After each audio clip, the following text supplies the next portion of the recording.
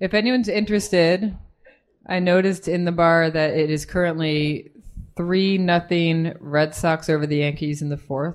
Hi, this is Catherine LaSota, host of LIC Reading Series, a monthly event I founded at LIC Bar in Long Island City, Queens in April 2015. In this episode of our podcast, you're going to hear the readings from our October 9th, 2018 event, which featured Jimmy Cajoleas, Sarah Weinman, and Cutter Wood. At LIC Reading Series, we are very proud to be in Queens, New York. So, before each of our readers reads from their work, I asked them to share a brief anecdote about Queens, and you're going to hear that in this episode. If you want to hear the panel discussion from October 9, 2018, just listen to our next episode.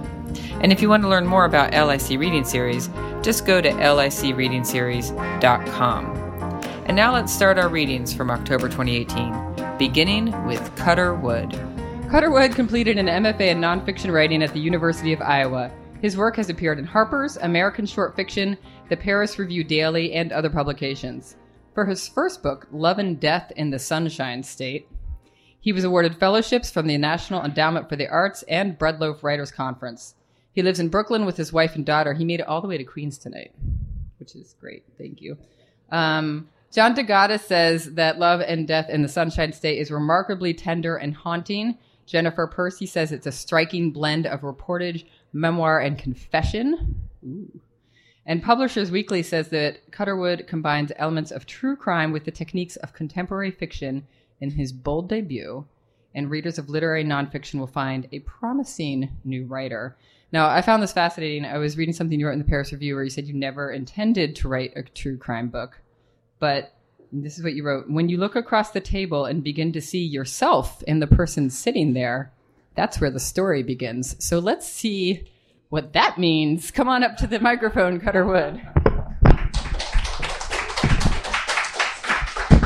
Thank you, Catherine and Carl and Nadine and Barry from the Astoria Bookshop. And I didn't meet you yet. Gus. I loved you from the beginning. I saw you carrying equipment in, and that's always a person you have to love. And the other readers, too. Sarah, oh my God, I have to look at your book. There are so many names that I just learned. And Jimmy. And Jason introduced me to all you wonderful folks. Who's everyone else in the room? I would love to do that. Wouldn't that be the best? That would just be the best. All right, so I'm just going to go into this and give you this anecdote about Queens, which is not a great anecdote. It's about a mango. Yeah. Do you guys remember the old Saturday Night Live skit with Chris Kattan called Mango? Yes. It's not that. No, so when I first moved here, I have this really good friend who is half Indian and half Palestinian, and she'd always told me about this mango, this legendary mango variety called the Alfonso mango, which she always said was the king of mangoes. She would just say that. She would not even say the word Alfonso. She would just talk about the king of mangoes. And so I determined one year in mango season to try and track down one of these Alfonso mangoes and surprise her. And I looked all over the place, scoured the internet. It's impossible to get them there. You can't import them legally into the United States, all this stuff. They don't travel well. They're too delicate. Their flesh is too beautiful. Until finally I ended up in Queens, in Jackson Heights. And there they just had rack upon rack at this little tiny grocery store of these illegal mangoes. And that's all. But I feel like it works for Queens. There's always something really surprising and delightful in Queens. And they are amazing mangoes. Anybody here like mangoes? Okay, yeah. Wait, who are you who don't like mangoes? No, this one has none of the stringiness. It's very, very tender. It's great. It's great. I strongly recommend. Alfonso? Yeah. Wait, who said what's it called? Okay. Were you whistling before? Yeah. Apparently I'm hard to spot. You blend right in. Yeah. All right. So I'm going to read a little bit from this book, Love and Death in the Sunshine State. It came out in spring, And there's not much you need to know except it's about this woman's disappearance down in Florida. She really just kind of vanished one night back in November 2008, almost exactly 10 years ago now. And quickly kind of turned into a homicide investigation, and I was kind of involved in investigating it and was even briefly a suspect, hence that quote that you mentioned. So I'll just jump right in and we can maybe talk later if there are any questions. Can everybody hear me okay? Yeah. Do we even need the mic? You probably want the mic. You want the mic. Okay. So the island is about 7 miles long. Nowhere is it higher than 10 feet above sea level, and at its widest it is hardly 1,000 yards across. It floats like a shin bone in the Gulf of Mexico, so long and flat and narrow that when seen from a distance the land hardly interrupts the surface of the water. Still, there are houses on Anna Maria. Several thousand people live there, and many more rent bungalows or rooms so they can spend some portion of their year in such proximity to the sea. The back of the island is laced with dead-end canals, and though you have to drive to Cortez, over on the mainland, to find anyone who actually fishes for a living, the island's many boats and docks keep the idea vivid. When the tide goes out, the cement walls of the canals reveal a crusting of algae and oyster shells, and at dawn someone is always motoring for deeper water. One might as well fish. There isn't much else to do. The motel remains in my mind exactly as it was that first January. Small and dreary and bright. A few pale yellow buildings squatted in the sun, while above them a handful of palms nodded in conference. In a cage by the office door, a green parrot carried on its endless and solitary conversation. Aside from myself, there were only 2 other people present. A teenage girl at the reception desk erasing answers from a crossword, and an old German woman folding towels severely in a latticed hut by the pool. The room I was given was sparsely furnished. In one corner, a small black refrigerator rattled off the minutes of the afternoon. A comforter splotched in pastels had been spread across the bed, and lying there, I could almost reach out and flush the toilet. My college graduation occurred a few months previously, a celebratory event that had left me in a state of highly animated confusion. In all my years of education, in that succession of desks, and the thousands of cumulative hours stationed before them, and in the countless fancies I'd entertained there, head turned, eyes drawn through the window to the trees beyond, I had somehow failed to foresee that moment when, dressed in a black cap and gown, I would no longer be going to school. During that abortive Floridian vacation, ostensibly a visit with extended family, I spent much of each day adrift in their talk. Conversations that passed through various topics but eventually returned to the essential touchstones of real estate and physical ailments and the weather up north. At some moment, someone said we had better hit the beach if we wanted to catch the sunset. As I walked along the sand, trailing those familiar figures, I had the sensation of a return to childhood. The flatness of the sea, the incessant back and forth of the waves, these seemed to have been called up from another time. And as we picked our way around the ruins of sandcastles, I felt an acute uneasiness. Sidestepping the dissolving turrets and towers with their seaweed flags, I thought I saw in those shapes the futility of all human efforts. And by substituting human for I was able almost entirely to sidestep as well the uncomfortable topic of my own futile efforts.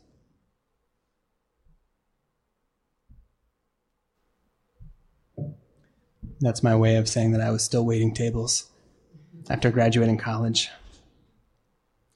There had been no place for me at the family house, so I'd taken a room at the motel. I spent the nights on my own, taking long, forced marches up and down the streets, and sitting on my bed with a book or the local paper in a styrofoam container of fried mullet, maligning the future that refused to coalesce warm and graspable before me. The utter inanity of the trip was crystallized by a visit to a distant relative in St. Petersburg. On our final day, an old Italian man, he concluded the tour of his home by walking me out to the dock. The bay stretched before us, and a large blue heron cocked its head at our approach. "She comes every day," he said. "It's my mother's spirit." He reached out a hand. The bird turned one eye on the empty palm, spread its wings with disdain, and flew off across the water. He shrugged. "Usually I bring capicola." My uncle is so Italian. I can hardly bear it sometimes. Toward the end of January, I left with no intention of ever returning to the island or the state, and this would have been the case, I think, if some months later I had not received in the mail a clipping from the Anna Maria newspaper. A grainy color photograph showed a few palms outlined against a massive fire. Sent by my mother, it was a story about the burning of the motel, where I had been a guest. The evening of the fire had been unusually cold, according to the article. There was a strong wind, and the sky was empty of clouds. As the sun began to drop into the Gulf, the water turned bronze, and a woman driving home didn't understand at first how the sun could be reflected so brightly in the windows of the motel. Only when she drew near did she realize it was flames. As happens sometimes at the lower latitudes, it was dark before anyone realized. And when the fire department arrived, shortly after 7, one of the motel's buildings was wholly engulfed. The roof groaned, the palms crackled and swayed. The wind came in steady off the water, carrying smoke across the island, and for blocks around the air had the sharp smell of melted plastic and polyester. Their gear clanking, a few firefighters walked the perimeter to assess the situation, while the rest began the work of unfurling the heavy hoses and loosening the hydrant's caps. A crowd had already begun to form. Couples out for a sunset stroll, retirees on their way home from an early dinner, children on bicycles and scooters with nothing better to do. Soon a car from the sheriff's office arrived, and a thin deputy began asking the onlookers for their own safety to step back, please, and allow the crew to do its work. The rumor of arson always attends a fire, and this was no exception.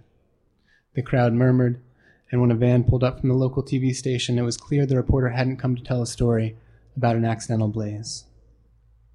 The deputy smoothed the air with his hands. This was a fire, nothing more and nothing less, and there was not yet any reason to believe it was a case of arson. But, he said, you had to admit it was suspicious, considering the circumstances. The circumstances, in the most immediate sense, were a white 2000 Pontiac convertible. It belonged to one of the owners of the motel, a woman named Sabina Musil-Bueller, and it currently sat in the sheriff's impound lot. It was not a particularly nice car, but it contained a good deal of blood, and this, combined with the fact that the woman had been missing for nearly 2 weeks, gave a certain amount of credence to the more macabre fantasies of the crowd. As the fire department began sending sprays of water onto the building's roof, an elderly woman still dressed in her pajamas declared that she was frightened and was leaving the island this instant. And for a long while after, she continued to make this declaration to anyone in earshot. It was hard not to stay around and skim the gossip. Who had set the fire after all, and more importantly, why? For a time, the onlookers pursued these questions, picking up the various theories, turning them this way and that, and putting them back down again. But it was a cold night for Florida, and windy, and getting late, and there are limits to what reasonable people can be expected to ask themselves after dark. A little past 8, the fire chief declared the blaze under control, and the people in ones and twos began picking out paths home along the puddled road. A whole town runs to be present at a fire, as Hazlitt notes, but the spectator hardly exults to see it extinguished.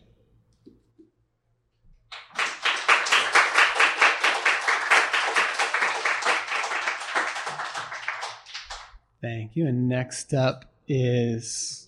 Oh, you're going to tell them? Oh. Introduce that man. Okay. She's got to introduce you. And we got to give some more applause for Cutter. Don't cut off your applause.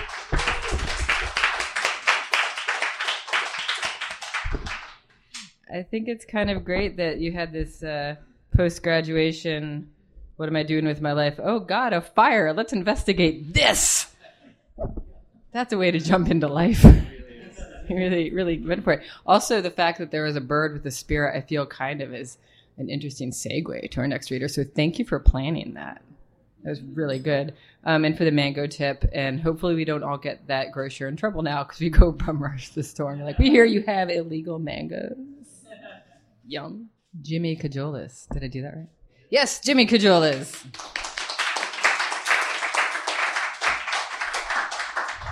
Jimmy Cajoleas was born in Jackson, Mississippi. He spent years traveling the country playing music before earning his MFA from the University of Mississippi. He is the author of Goldenline, by Harper Collins, The Good Demon, which we have here, published by Abrams, and the forthcoming novel, You Are Busy, The Rambling, to be published by Harper Collins. He lives in New York. I want to tell you that both Kirkus and Publishers Weekly, and I believe Booklist, gave you a starred review for this book, which is like, really great, guys. Heads up. Really awesome. Kirkus says it has evocative language that will grab readers by the throat. Ouch. True. Publishers Weekly says it has a careful build and terrifying first-person narration, and that Cajoleas offers up a story interested in free will that is as gently ominous as a silent car coasting over a road on a hot, humid summer night. It's real creepy. I have to tell you, when I was reading it, and it's so good, it's so effective. I live in a house that's over 100 years old, and I swear, everywhere I looked, I was like, just a fucking spirit over there. I can see stuff out of the corner of my eye. I gotta like stop reading this book at night, but I couldn't stop because it was really good. So let's give a warm round of applause for Jimmy.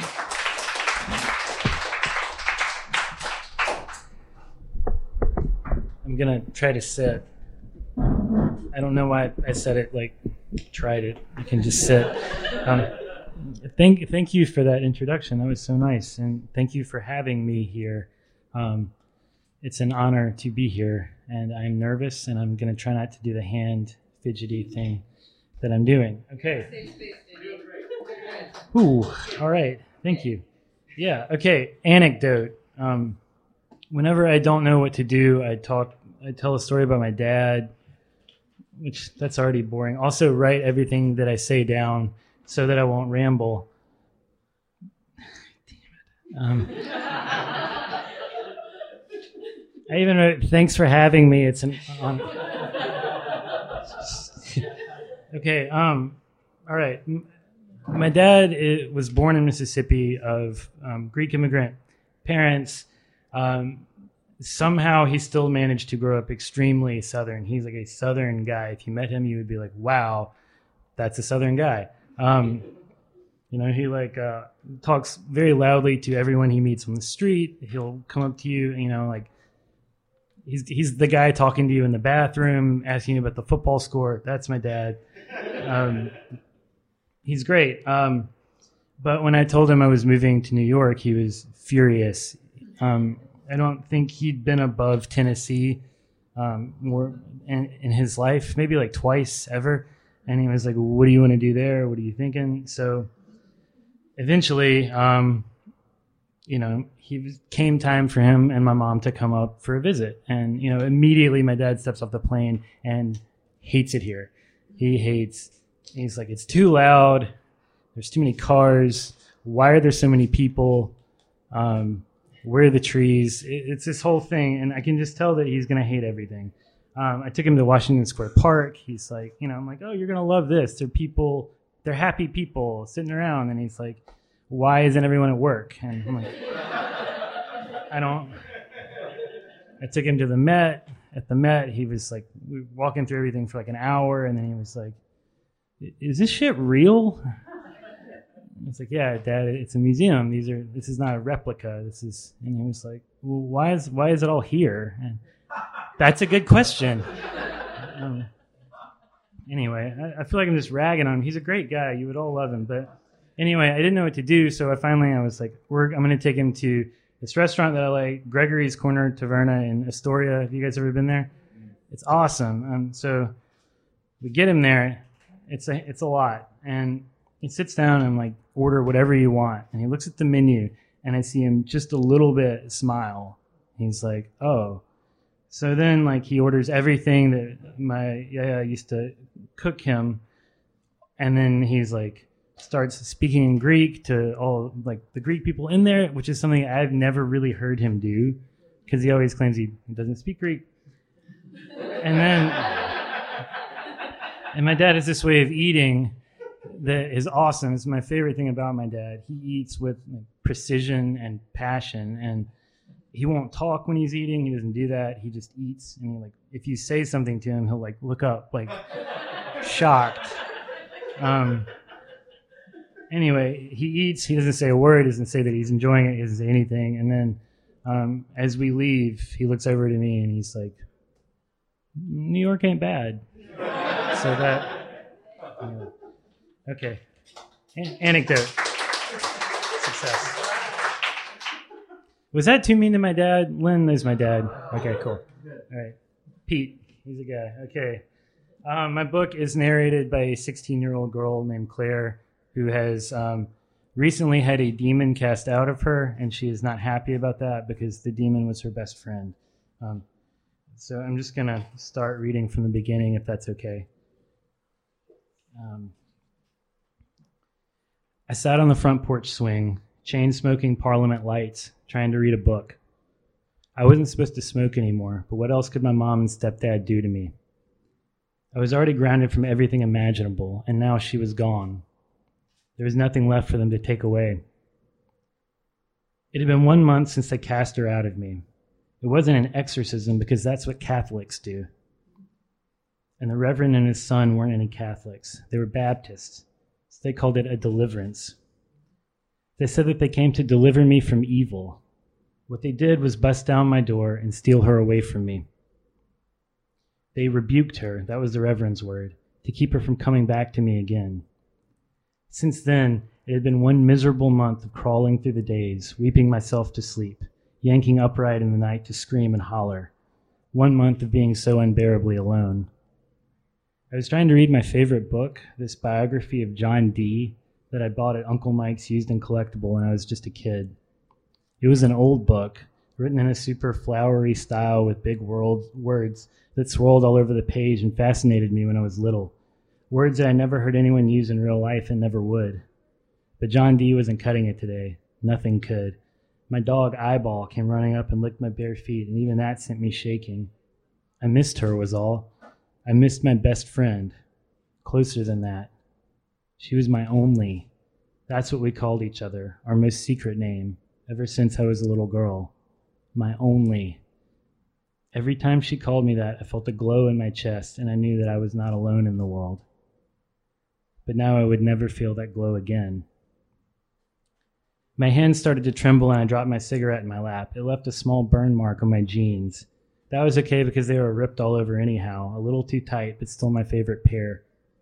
I wore my big black Dead Moon shirt too, the most comfortable shirt I'd ever owned, and I still felt shaky, awkward, like my skin was trying to crawl right off my body. I was about to say fuck it, to break down and start cussing the sun just for shining down on me, when I saw a boy come walking a bike up my driveway. Not a boy, a teenager, someone maybe my age. He was wearing khakis and a polo shirt, and he looked terrified. "Can I help you?" I said. He just stood there and stared at me. "Hello," I said. "Why do you have a bike? Are you selling magazine subscriptions or something?" That seemed to snap him out of it. "No," he said. "I'm Roy. I'm from the other day. Last month. I mean, you know when." He waved his hand a little and trailed off. Holy shit. This was the Reverend's son, the kid who helped him take her away from me. I didn't recognize him without the suit, without all the authority his dad commanded. The nerve he had showing up here. "Is this like a courtesy visit or something?" I said. "No," he said. He dropped his bike to the ground and walked toward the porch, hesitating at the steps, then climbing them anyway. He stood just a few feet away from me, gawking. Like I said, the nerve of this kid. "You're Clarabella, right?" he said, and stuck his hand out stiffly, like he wanted me to shake it. I didn't. "Nobody calls me that except my mom," I said. "It sounds so spinstery. I go by Claire." "Oh," he said. "Well, can I call you Clarabella anyway?" "No." It's a real nice day out." "Sort of," I said. "Too hot." "I passed a turkey vulture on the way up here. It had a frog in its mouth. A big one. You could see its legs hanging out and everything." I squinted my eyes and stared at him. He seemed like one of those homeschool kids who had never been let out of church for more than an hour. The kind who had no friends and couldn't talk about anything except Jesus and the weather. He was probably the most naive person on earth. You could tell just by looking at him. It was almost endearing. Almost. "What are you reading?" he said. "It's a biography of John Dee. He's maybe my favorite person in all of history." I've never heard of him. John Dee was an advisor to Queen Elizabeth I and probably the most famous sorcerer in the whole world. Doesn't that mean he was, a bad guy? It took everything in me not to fall out laughing, but I held it in. I lit a cigarette and took a drag real slow. He watched me in a kind of awe, like he couldn't believe I was just out here smoking cigarettes, like it was some kind of a felony. I decided to fuck with them a little. "Well, maybe he was bad," I said. "It depends on who you're asking. He got accused of trying to murder Queen Elizabeth with black magic, so they chucked him in jail. Other people say he was a genius inventor and a mathematician, and he transcribed the entire language of the angels. What do you think about that?" "You have green eyes," he said. "I'm going to go get my stepdad." "No," he said. "I mean, you don't have to do that." I got off the swing and walked past him across the porch into the screen door. "It's fine," I said. "He's in the back, so it'll just take a minute." "No, wait, please." I turned to look at him. The sun lit up my face, and I held a palm above my eyes to shield them. "Why did you come here?" I said. "What is it exactly that you want?" We passed a second of silence like that, with me staring at him and him looking awkward, searching for words. "Just, he put his hands in his pockets and pulled them back out. "To make sure you were okay, that all was well, and stuff, after the thing we did, my dad did. I could have killed him. I could have ripped his throat right out of his body." "It's fine," I said, "and my stepdad will want to talk to you. He's the one who called you guys in the first place." I pushed the screen door open and turned to walk into the house. "What was it like?" he blurted. I froze. "Pardon me?" "What did it feel like?" he said. To have a demon in you." No one had ever asked me that before. Not my mom or stepdad, not a single other person. No one had ever asked me my own opinion about it. No one had ever cared to. I stepped back on the porch and shut the door behind me. I leaned in close to him, so close he could have touched me. He could have put his face to mine if he wanted. His eyes stared right into my own, like he was searching for something in me, as if there was some trace of her still left inside. I reached my hand out, just lightly, and grazed my fingertips over his forearm. "It's like you're wearing new skin," I said. "Like a soft thing is petting you all the time." "I understand," he said. "No," I said, "I don't think you do. Thank you."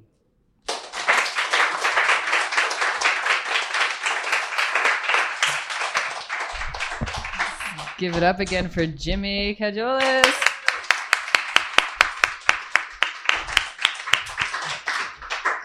Your anecdote was amazing. In your comic time, and he's like, "Mwah." That was... you don't know how it happened.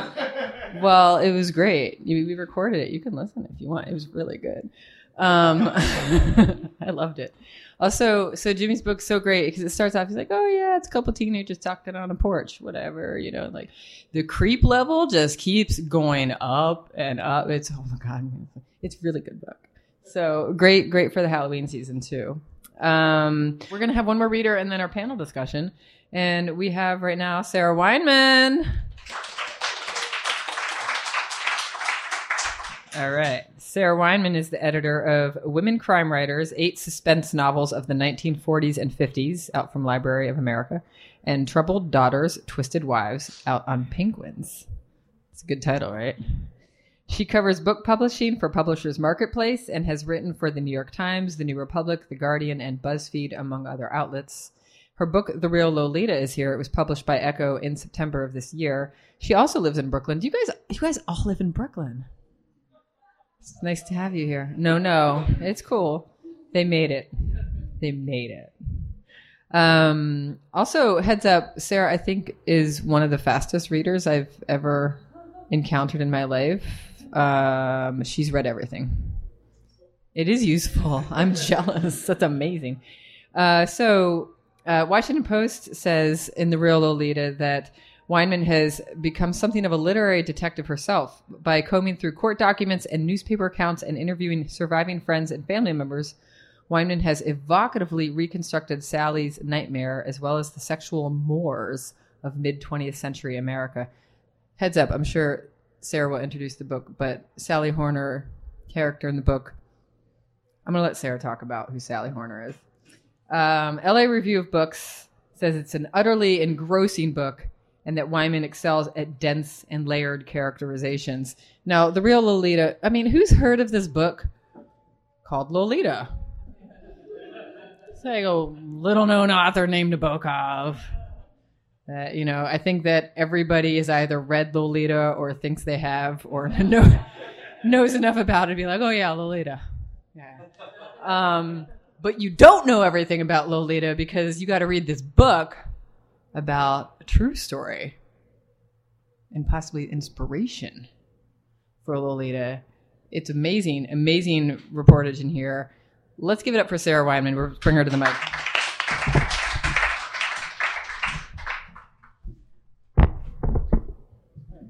I too am going to sit. And Catherine, that was one hell of an introduction. So obviously I'm going to read from my book in a second, but like everyone else, I wanted to talk a little bit about Queens. I actually come here for Brooklynite. I'm here a fair amount. Sometimes I'm drinking at other bars in Long Island City, shopping at Astoria Books or Book Culture, or read. I've actually read at Kew and Willow, which is the Kew Garden shop. And this is a good time to preface what I'm about to say. So Kew Gardens neighborhood, many of you may know, is different from Kew Gardens Hills. And the reason I bring up Kew Gardens Hills is because the piece that I wrote for this magazine called Hazlitt, which was where I originally published the magazine version of the Real Lolita, which then expanded into the book. The next piece that I wrote for them was about a case that I was particularly obsessed with that happened in Kew Gardens Hills. One version of the story referred to her as the Medea of Kew Gardens Hills. Her name was Alice Crimmins, and then the summer of 1965, her two children, Eddie Jr. and Alice Marie, went missing and then were subsequently found murdered. And she was tried and convicted twice, and both times the convictions were overturned. And the reason that I was kind of obsessed with the case is because it was, in a way, less about the murders of the children and more about indicting Alice for how she was, what she wore, what her personality was, the fact that she was a divorcee around town and sleeping with a lot of guys. And in 1965, this was just not something you did, and especially in a place like Kew Gardens Hills that was very, very conservative. And so I decided I wanted to report it out and see what Kew Gardens Hills was like. And I found out that I had distant relatives living there who were modern Orthodox Jewish. And so I stayed for Shabbat with them. And I convinced my cousins, and I think I phrased it as, do you want to go buy this apartment where this lady lived and her kids were murdered? And they were like, sure, we'll go. So it was a Saturday afternoon, which meant because they were religious, although I'm not, I couldn't take photographs. But I'd seen this apartment building before. And one thing that I like to do when I'm doing true crime reporting, whether in book form or in magazine form, I do find that being in the locales, being in the locations, helps me imagine and sort of help me recreate what had happened. And because with this case, not only was I in Kew Gardens Hills, but I was also at the municipal archives where I was actually handling evidence. And it was very strange because it was a closed case, but there are a lot of lingering questions as to whether Alice did it. And here I am, like, holding the clothes that her kids wore at the time and feeling like I'm contaminating the evidence. And so as I write in the piece, like, we'll never really know what happened, but I think of Alice a lot. She'll turn 80 next year. I still have a working phone number. I've heard her voicemail. She's never returned my calls. So maybe one day she'll speak. And so that's my Queen story.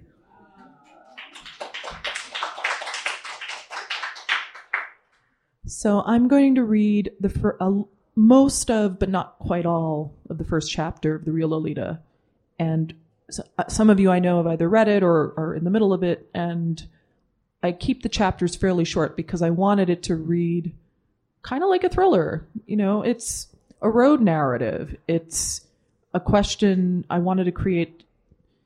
How is this poor girl, this 11-year-old named Sally Horner, what is her life like during this 21-month cross-country nightmare that takes her from Camden to Atlantic City to Baltimore to Dallas and then to San Jose, where she's ultimately rescued. And then she only lives another 2.5 years before dying in a car accident on her way back from Wildwood, New Jersey. And so that's when Nabokov read of her death, and it was at a critical point while he was writing Lolita, and it, I believe, helped him to finish it. And there are a lot of clues seated in Lolita about Sally's life and her kidnapping. And there's even a line which Humbert, the narrator, thinks, had I done to Dolly, perhaps, what Frank LaSalle, a 50-year-old mechanic, had done to 11-year-old Sally Horner in 1948. So I'll start with when they first met. Sally Horner walked into the Woolworths on Broadway and Federal in Camden, New Jersey, to steal a 5-cent notebook. She'd been dared to by the clique of girls she desperately wanted to join. Sally had never stolen anything in her life. Usually she went to that particular 5 and dime for school supplies and her favorite candy. The clique told her it would be easy. Nobody would suspect a girl like Sally, a 5th grade honor pupil and president of the Junior Red Cross Club at Northeast School, as a thief. Despite her mounting dread at breaking the law, she believed them. She had no idea a simple act of shoplifting on a March afternoon in 1948 would destroy her life. Once inside Woolworth's, Sally reached for the first notebook she spied on the gleaming white nickel counter. She stuffed it into her bag and walked away, careful to look straight ahead to the exit door. Before she could cross the threshold to freedom, she felt a hand grab her arm. Sally looked up. A slender, hawk-faced man loomed above her, iron gray hair underneath a wide-brimmed fedora, eyes shifting between blue and gray. A scar sliced his cheek by the right side of his nose, while his shirt collar shrouded another mark on his throat. The hand gripping Sally's arm bore the traces of an even older half-moon stamp forged by fire. Any adult would have sized him up as middle-aged, but to 10-year-old Sally, he looked positively ancient. I am an FBI agent, the man said to Sally, and you are under arrest. Sally did what many young girls would have done in a similar situation. She cried. She cowered. She felt immediately ashamed. The man's low voice and steely gaze froze her in place. He pointed across the way to City Hall, the tallest building in Camden. That's where girls like her would be dealt with, he said. Sally didn't understand his meaning at first. Then he explained. To punish her for stealing, she would be sent to the reformatory. Sally didn't know that much about reform school, but what she knew was not good. She kept crying. Then his stern manner brightened. It was a lucky break for a little girl like her, he said, that he was the one who caught her and not some other FBI agent. If she agreed to report to him from time to time, he would let her go, spare her the worst, show her some mercy. Sally stopped crying. He was going to let her go. She wouldn't have to call her mother from jail, her poor, overworked mother Ella, still struggling with the consequences of the suicide of her alcoholic husband, Sally's father, 5 years earlier, still tethered to her seamstress job, which meant that Sally, too often, went home to an empty house after school. But she couldn't think about that. Not when she was about to escape real punishment. Any desire she felt about joining the girls' club fell away, overcome by relief she wouldn't face a much larger fear. Sally did not know the reprieve had an expiration date, one that would come due at any time without warning. Thank you. That's today's show. If you like what you heard, tell a friend or leave a review wherever you found us. Special thanks to LIC Bar, the Astoria Bookshop, and our amazing intern, Nadine Santoro. A big thank you to our sponsors over the years, LIC Corner Cafe, Sweet Leaf Coffee, Court Square Diner, and the Gantry Restaurant. This episode was recorded by Carl Jacob and mixed and edited by Justin Alvarez. Our theme music is by Pat Irwin. The LIC Reading Series is made possible in part by the Queen's Council on the Arts, with public funds from the New York City Department of Cultural Affairs in partnership with the City Council. I'm your host, Catherine LaSota. See you next time in Queens.